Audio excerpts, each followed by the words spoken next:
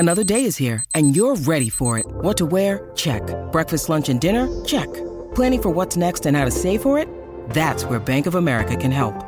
For your financial to-dos, Bank of America has experts ready to help get you closer to your goals. Get started at one of our local financial centers or 24/7 in our mobile banking app. Find a location near you at bankofamerica.com/talktous. What would you like the power to do? Mobile banking requires downloading the app and is only available for select devices. Message and data rates may apply. Bank of America N.A., member FDIC. Hello, everybody. This is Marshall Poe. I'm the editor of the New Books Network. NBN listeners like to read books and buy them. So we thought we'd tell you that right now, our friends at Princeton University Press are having a remarkable site-wide sale. You can get 50% off books, including ebooks and audiobooks, with the code 50, F-I-F-T-Y, at checkout until May 31. You can save some real money on Princeton University Press books. I encourage you to go there and check it out. Welcome to the New Books Network. Hello, this is Kaveh Rafi, a host of New Books in Art. Today, I'm with Monika Raesch. She is an associate professor in communication, journalism, and media department at Suffolk University in Boston, and the editor of the book Abbas Kiarostami Interviews, published by the University of Mississippi in 2023. Hello, Monika. Welcome to the show. Hello, Kaveh. Thank you so much for having me. Yeah, it's my pleasure. Let's get started by asking you about, your background and how this book came to be.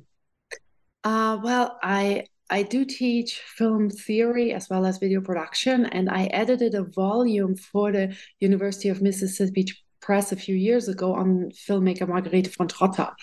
And so it was completely coincidental that I reached out to the press a couple of years, I don't remember exactly when, after Kiarostami's passing, because I was wondering why there was no volume on him.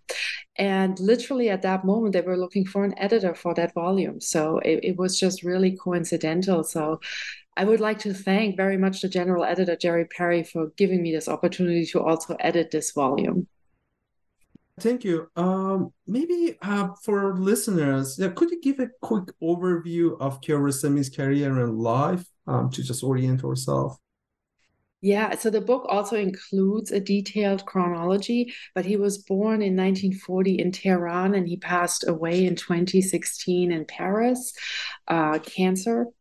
And he started off at the University of Tehran's College of Fine Arts in painting and graphic design, and eventually started working at a center that is referred to as Kanun, producing media for children.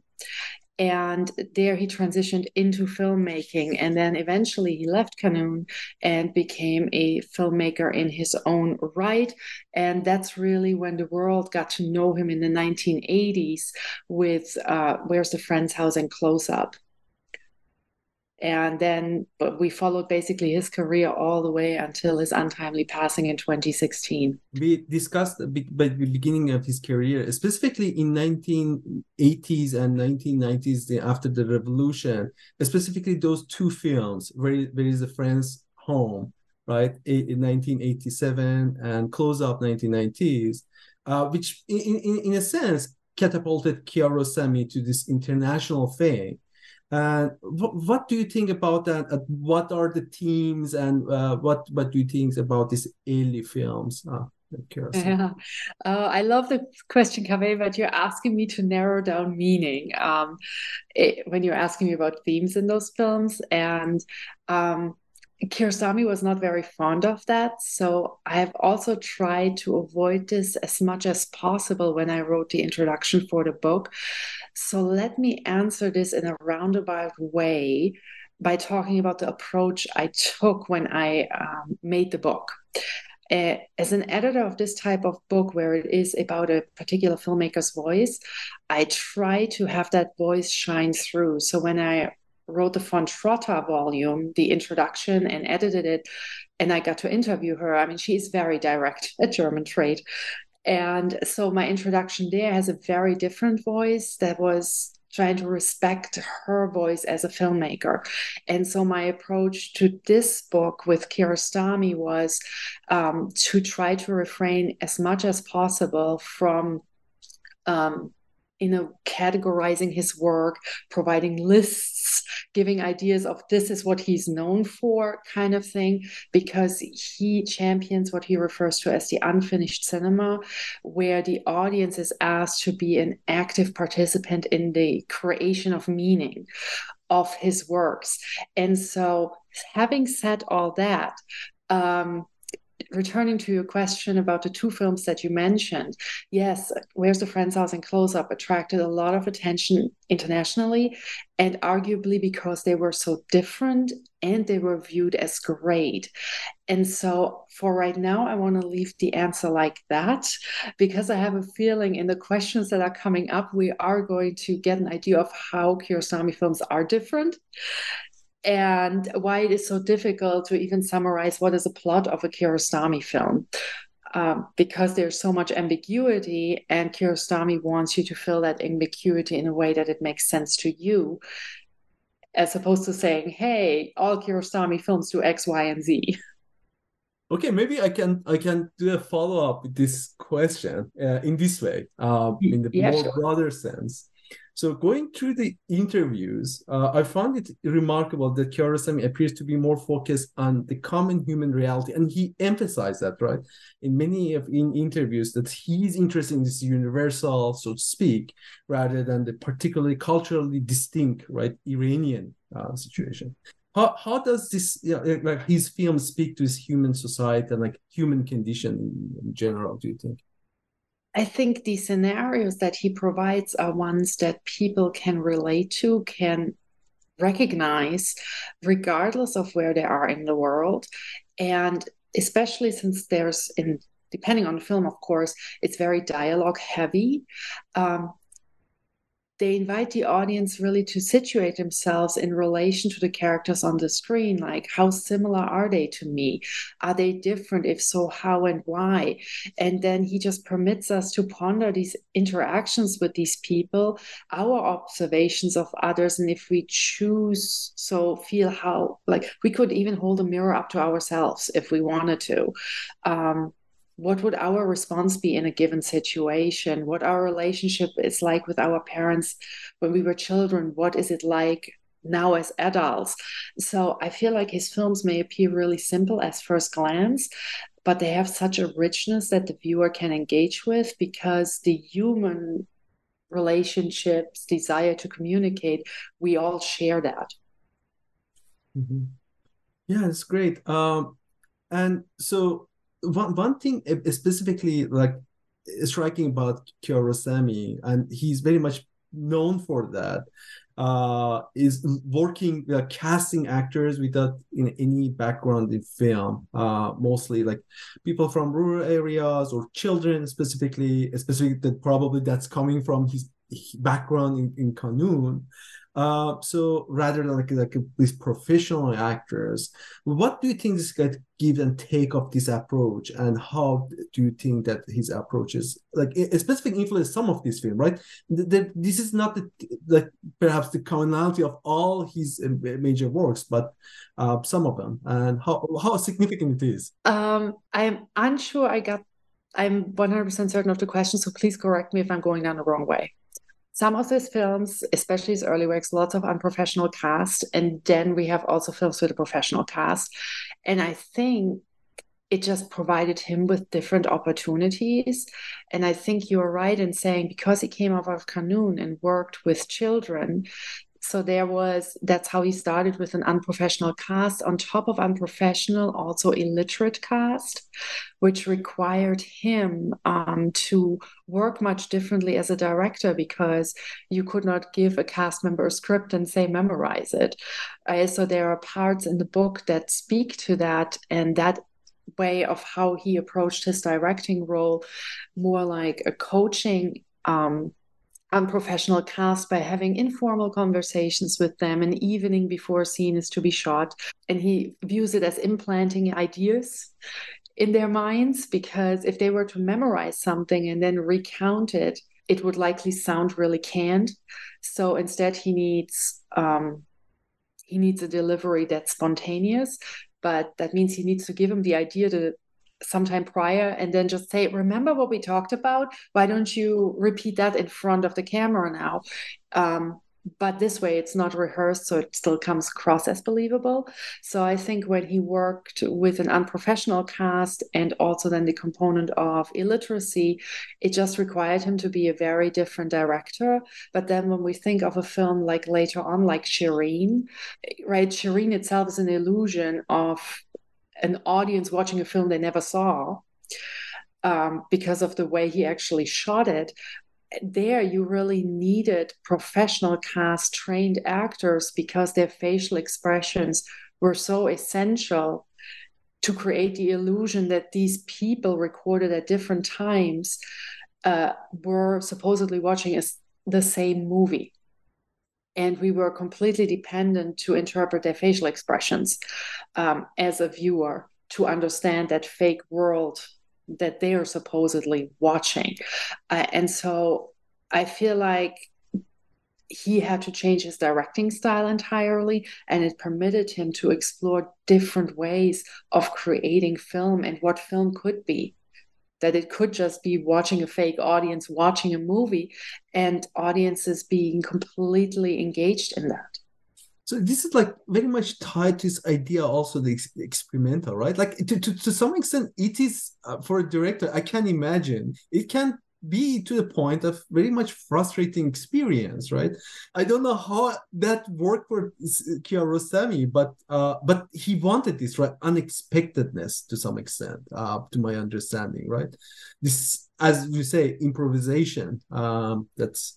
And I think in also interviews he mentioned the script writing and the role of some of these actors to come up with their own conversations and the way of like. You mentioned that his script writing, and in the book it also covers some of the interviews provide that type of conversation. Where he makes it very clear that he does not write scripts in a traditional format, that he has ideas that he jots down, but then when he gets to the set, he also listens and sees what's there and what actually is the story. So in a way, he makes decisions on the spot. Some things pop up that he hadn't planned that then become an integral part of the film. And in the same way, then the audience gets these unconventional narratives that leave holes that they have to make decisions about. And that is part of the way that his films are different. And it also means it is very difficult to define them in terms of genre.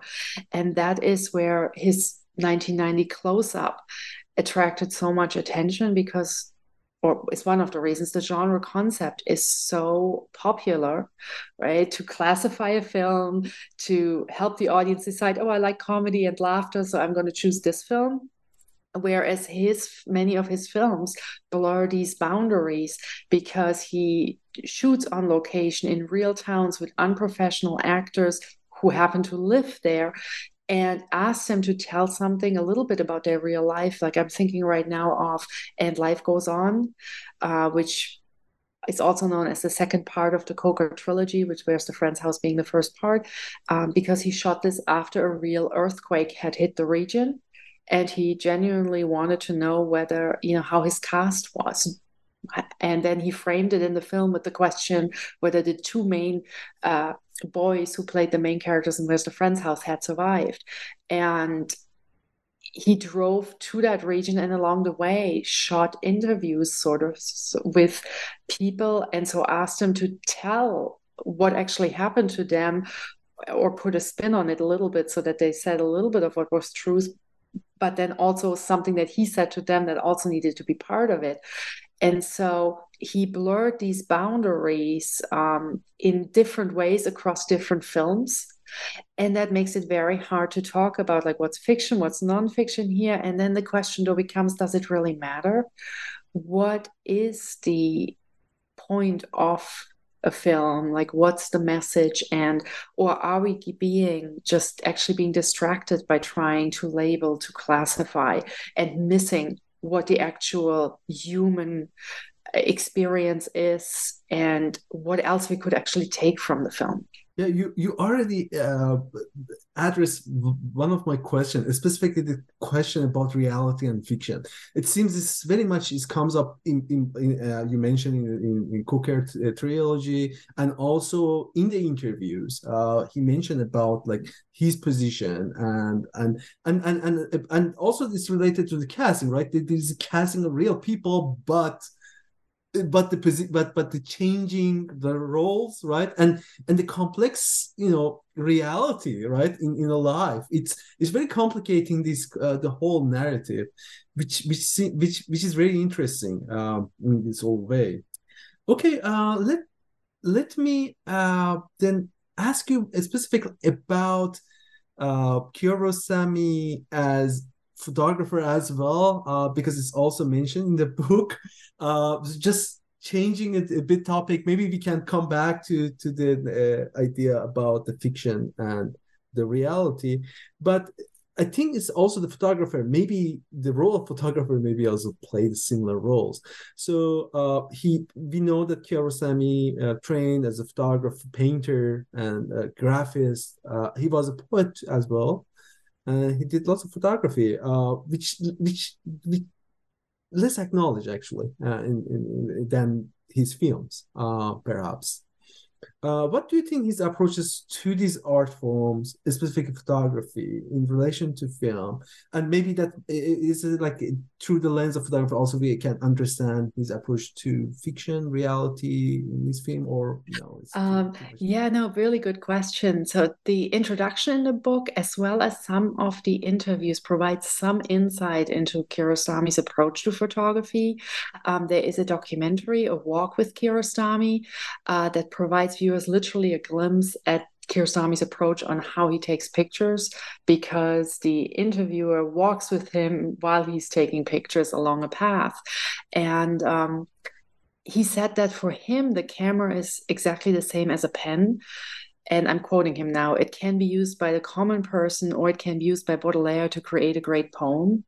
And he said that photography is much more of a pure art, because as opposed to film, which always has this sort of narrative expectation connected to it. And the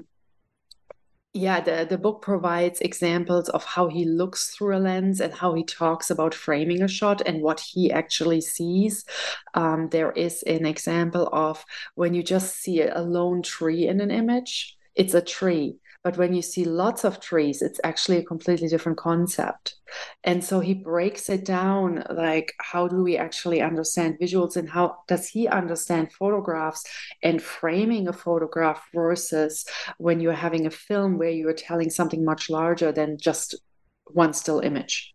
I think we can also see this in his trajectory. When he made his early films, with children, for children, there were clear narratives with messages that also then engaged, right? We can imagine how children are engaged in these stories, like finding your way to a soccer match, those kind of films. And then when we look at films later on in his career, there are some that resist narrative form, like The Short Rug, which is literally an extreme close-up long take of a rug. And what do you do with that? And the book does discuss that it actually has two titles. And the question is how a different title changes your viewing position to the film and how you approach it. This short is part of a larger film that was co-directed by many people. But if you are seeing an object and the film title or that segment title is literally the object's name, rug, it's much more open-ended how I'm going to respond to it, arguably, than if it gets kind of like a leading question, like where does it start or something like that. Then it's like, oh, then we're going to look at this image that's presented in front of us to find a starting point, kind of limiting us and creating sort of a narration there. So I do think early on he was much more narrative focused. And later on, there are films that are, and other works that are much more abstract. But even with the narrative, he played around with it, sometimes intentionally, sometimes unintentionally. And the book covers kind of both these things, such as the ending of Taste of Cherry, right, where he shot an ending that he had in mind, but the film was ruined in the development lab. So we don't actually know what his original plan for the ending was. So then he had two choices. End it with the moment where Mr. Badi is lying in the grave and it gets dark anyway, and fade to black and run credits. And the audience would be left with the question, well, so did he pass away, right? Because it would be open-ended. He had behind-the-scenes footage of that day on the set anyway, and he explained that there was no way of reshooting, because by the time the film was developed and basically it became unusable, because this was all shot outdoors in the spring, now the area looked entirely different because nature didn't stop for him. Right, the blossom, like the trees continue to blossom, and so reshooting wasn't an option. So then he could use the behind the scenes footage, and the behind the scenes footage shows the actor who played Mr. Pardee walking around, and it shows other cast just being, behind the scenes in between takes. And so he actually opted to do that. And that created such confusion again with the audience wondering, so what is this? Does Mr. Badi survive? Because we saw the person as Mr. Badi still, even though it was behind the scenes. And in a way, we are used to having a neatly tied narrative from Hollywood where everything is like no questions asked. We know what the ending is and we can move on. And then we're also used to seeing behind the scenes bonus features. But connecting both of them, that was something like, hold on. In a way, it's the same question. Did Mr. Badi survive? But in a completely different context now, because the illusion of the film world was just broken. Yeah, I think that's a great example, Monika. Thank you for this example. Specifically, I was thinking about this part. I mean, this shot, it's amazing, I think. As you mentioned also previously, like, it's about more framing. To me, is also my understanding is more about framing than the narrative. Perhaps that's a key difference with Hollywood in this sense. And specifically the last scene of the Taste of Cherry, the marching of the soldiers, I still and the arresting later. He called, through the wireless and order to stop, and the arrest. It's just such an amazing shot. Yeah. It's also bringing me to idea of sound, because that shot also had the ended with this music by Louis Armstrong. It was this very interesting choice. And then I was thinking also about the sound in general, not just the music, but the sound in general and the relationship between the sound and image. It seems for Kiarostami, it also sounds play a major part. Yeah, I likely don't have as much to say as you'd like me to. I'm going to say many filmmakers, I think, have shown us that sound is a really important element in film. Like when I think of early filmmakers like Fritz Lang, and in his movie M, how silence is so important, and then the whistling is a key for the entire narrative. And I think Kiarostami has said that for him, sound in itself, and especially music, right, is perfect in its own right, a perfect art in itself. And so he does not want to use music because it can be too strong of a guide for a viewer and to be distracting or limiting the meaning. So that also means, though, that when he does use it, it really indicates that he wanted to use it and he wants to send a particular message to the audience, whether it is the ending of Taste of Cherry or the repeating melody in Where's the Friend's House whenever Ahmad starts running again, right? So music really stands out. But in generally sound, so many choices can be made. How does the sound relate to the visual? Is it the sound of what you see? Is it sound that's also happening in the scene, but actually the visual shows you something else. So that leaves the audience again in this unfinished moment. What am I supposed to do with this juxtaposition? And I am asked to decide as an audience member what I am making of this. Let's say we have a conversation in a car, but instead of seeing the people conversing, we are seeing the road instead. So I get to make, like, how do I position myself to this? Is the road more important? And can I just is it like a conversation that I can just forget about and drown out and rather focus on the visual? Or is the dialogue really important, but I shouldn't attach it to the characters who are saying it, because then I would lose the general meaning of how this conversation could also apply to my life. And is that maybe the reason why I'm not seeing the two people or three people who are having the conversation in the car, because I'm not meant to attach it to them? Or is that my interpretation? I decide, aha, that's why, right? So all these choices I get to make as an audience member because of the sound choices he made for me and how he positioned them. So it's really exciting. And it also is one of those reasons why summarizing a Kiarostami film and what actually happened is rather a challenge. And hopefully every person has a slightly different summary. Yeah, that's great. Exactly. This is like sometimes you see that as you mentioned, like this the gap, perhaps I would call it, like between the visual and the sound, and it actually is invite the audience, right, to feel, to try to be more active, and that's something very much interesting. And the examples you give, I think is exactly point that out. So we discussed some of the early films. Also, you mentioned some of the later examples like Shirin, but to just maybe stay more focused on the later works. What do you think like the major shifts from these earlier films to the later film, specifically those that shot outside of Iran and yeah. I know that's the team's question. I know, what a question. You want me to summarize again, create a chat, like, here's a list of key differences. So I don't really want to answer this one, but in the book, I use a quote by Kiarostami about, he's talking about a tree bearing fruit. And he says that when a tree gets uprooted and planted elsewhere, it will no longer bear fruit that is as delicious, I'm paraphrasing here, as the original. That Kiarostami suggests that one can only do one's greatest work in the original soil at home. I wrote as kind of a rebuttal in the introduction that while I agree that his films shot outside of Iran, his later works, when he could no longer work inside the country, they are different, but they are nonetheless very good films.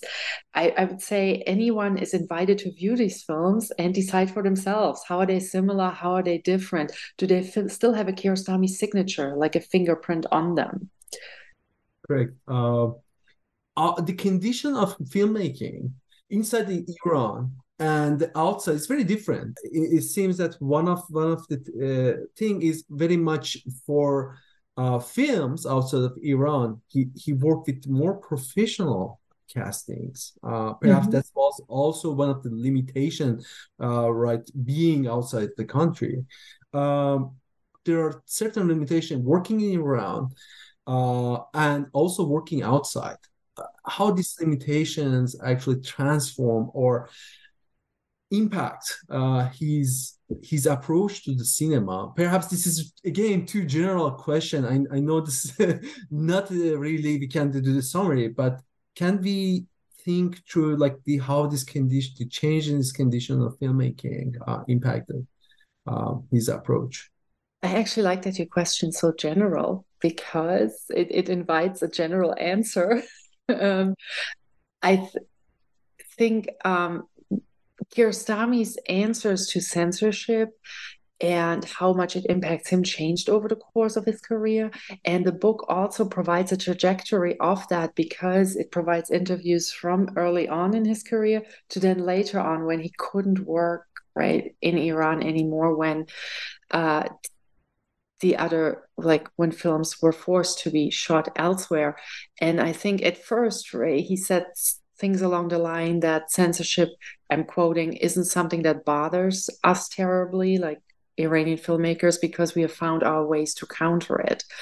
And so at first he spoke about it like that it's a way of an opportunity to figure out how do I make a film in the conditions I am in, and that having certain guidelines, because he also didn't like to work restrictions, that certain guidelines that just had to be adhered to also in a way were helpful to come up with an idea, because you kind of had your playing field. Oh, this is what I can do, and here's where I can't go. And I mean, he made the choice to make films that were able to be made in Iran. Eventually, his films were no longer screened in Iran. But unlike other filmmakers, he was not arrested for the films that he did make and that were screened elsewhere. A filmmaker that is raised a few times in the book is Jafar Panahi, because Kiarostami was regularly asked about him in interviews. And so he had to position himself in comparison to Panahi in those moments. And so we don't know why Kiarostami made the decisions he made. And his approach was just one of many to say, like, these are the conditions in my country. So how am I positioning myself to it? How am I performing my craft? And so he made films that at first were shown in Iran, then they were no longer shown in Iran. They were censored, but they did not get him in trouble in terms of imprisonment. But eventually the situation got so bad that he could no longer make films in his own country, and that forced him to move the tree into different soil. And you pointed out that meant working with professional crews and having, again, a completely different approach to directing and filmmaking. And I think he presents like one artist and his approach to the situation, and every artist has to decide how they respond in that kind of situation. And all the Iranian filmmakers would be comparisons to him in that regard, but we can also look elsewhere in the world and say, where you have restrictions set by the government, you know, how are the filmmakers or any artists producing art in those conditions and dealing with potential repercussions. And so Kiarostami is just one example. And again, we see in the book how his voice, his answers change over time when these kind of questions are raised, because he finds himself in different moments in his career and his work is impacted differently. Yeah, that was a great response. It's complex situation, and as you mentioned, I think artists in these situations perhaps often comes with these improvisations, right? Like especially this is like to some extent his film, like this is our improvisation. You see in the different situations that our artists try to circumvent these limitations in their own way with this kind of creative, and think it's very much reflected in his film. And he's very much, when he's talking about limitation, specifically the early era, that's still not too much, oppression, and he still could work. He thinks that, that might be some incentive to thinking more creative about like how you can come up with ideas. Perhaps this is a very personal question about which film of Kiarostami do you think you like the most, or you think very much interests you about like his approach, perhaps you find very much striking about the scenes, or in general. I know this is very like feel free if I don't want to put you on the spot. Yeah, feel free. I'm fine being put on the spot. I think I'm going to be vague for you. I have different attachments or responses to different films. They mean different things to me. Part of them depended on when I saw them for the first time. And some of those moments I also share in the book. Others, political situations.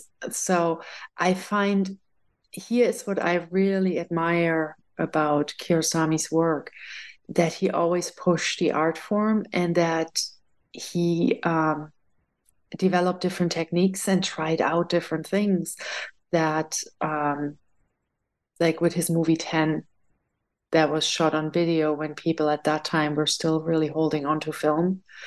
And then him saying, well, I could never make this film if it weren't for, video, digital, like tiny camcorders. And that he embraced that, and then that he decided, let's make a movie by shooting a fake audience. He did not sit down and back and say, okay, this works, this is successful, let's do another one like that, let's do a sequel that's exactly the same kind of thing. That he always pushed the art form all the way until his final film. And so I think depending on what you're looking for, you're like, I'm going to watch this movie. If I'm looking for something else, I'm going to watch that movie. So I feel like he has given us such a rich pool of work. Couple years ago, I watched these Kiarostami's very early films, like those specific the shorts films, mostly educational films at Canoon, and that was, I mean, perhaps late for my life. I saw those films, but they were very different and very in an interesting way. And to my understanding, they look like they were like tended to be educational, but there are other shots that's very, very much interesting. That I remember one of examples very much about the order and disorder, and to me very much these films stands out, but although it was very short, very like early works, but very rich in terms of his approach to the subject matter. And the film to me it sounds as like experiments to some sort. It's both like a film but also as a social experiment. It's like trying to figure out the situation, but still there's no answers, although that's the Qanun, right, wanted to specific, there is for a specific purpose. And it seems that this interest in like, yes, I'm filming, I'm interested as with cinema, but also thinking through this filmmaking, this process of filmmaking about certain conditions. It's very much striking me. It's perhaps very, very early on in Kiarostami's film. I'm curious, like, do you think, how do you think about Kiarostami's approach, like to like thinking through some major social problems, some conditions, and he's kind of the experimentation by film as thinking through some problems. Just if this question makes any sense, but I do not want to speak for him nor guess around. I think to an extent we all produce what we know, like, because we cannot really make a film about something we don't know. And so I think that sort of applies to every filmmaker. And yeah, so I agree with you that there's experimentation. And I'm not sure whether I misunderstood the beginning, but when you were talking about his early, like his films at Canoon, where he was kind of, we can say, honing his craft, before he had articulated the unfinished cinema. But it also reminded me later on when he gave workshops in Tehran to students. And he invited them to just go and make these films as practice, because they need to be made. And in a way, potentially they're coming full circle. He made these films for Canoon. They had to be made. They also permitted him to practice his craft. And so by they had to be made, I didn't mean like, oh, his employer said you must make these films, but just he was now in this position and he had to practice for himself as a filmmaker, figure out the art form because he came out of painting and graphic design. So how do I tell a story in the film medium? And then looking at those early works and then looking at films that would be produced by his students in his workshops later on, where he just encouraged, no, you just got to go out and make a movie now. It's important. Even it might not be the greatest piece, but to get the practice in, to learn from the experience of making it, to see what the final product is, so that then you can build your skill set and find your voice as a filmmaker. How are you going to tell your stories? And so I feel like that's how I'm looking at this trajectory, and like the challenges he set his students, which, by the way, for any student listening to this podcast, there is a challenge by Kiarostami at the very last chapter of the book. Yeah, perhaps I know this is your interpretation, but I'm curious, what do you think specifically? That's just my curiosity about the zigzagging pathways. Well, I'm very fond of the zigzag pathway. I'm not going to share what it means to me. I think it means a lot of things to different people. I have taught Kiarostami films for 15 years now. And it is fascinating the different reactions you receive from students, some completely fascinated by the different kind of cinema, others completely bored out of their minds, others absolutely indifferent. And but these kind of symbols, they are being remembered. And they're being remembered for different things. Likely also connected to what you thought about the film and how you responded to it originally. I mean, the zigzag path appeared right in the trilogy, so it had a recurring role. And so I think people are just, you recognize it. If you know the Koga trilogy and you see it, then you immediately like, oh my gosh, it's a zigzag path. But what I associate with it on a personal level, that's just my interpretation. And I thank Kiarostami for giving me that opportunity to engage with this film this way. And other people will have their own interpretations of that path. I think it shows how powerful cinema is, and that we remember it, and that you can say zigzag path as one thing to approach the topic of Abbas Kiarostami, and the other person, if they know the films too, they know exactly where you're at, and so you are connected. And voila, conversation starts. Also, I'm curious, like the trilogy of the Cooker trilogy. That's not the term that Kiarostami came up with, right? This is like No, we needed to classify something, right? Yeah. To leave it to the Western critics. Yeah. No, let's package something that comes from elsewhere, from critics and scholars. Okay. Yeah, that was a pleasure. Thank you, Monika, for coming to the podcast and taking your time. It was a really pleasant talk, and yeah, thank you so much for having me, Kaveh. Really enjoyed it. And if I may, I would also like to thank University of Mississippi Press for guiding me through the process of the interview series a second time, and for all the journals, the editors, the journalists who gave me permission to reprint their interviews, to basically provide the world with a resource for Kiarostami, for students now who just get to know him, like are just being exposed now to his films, and to be able to have a resource there to get a sense of who this person was. Thank you.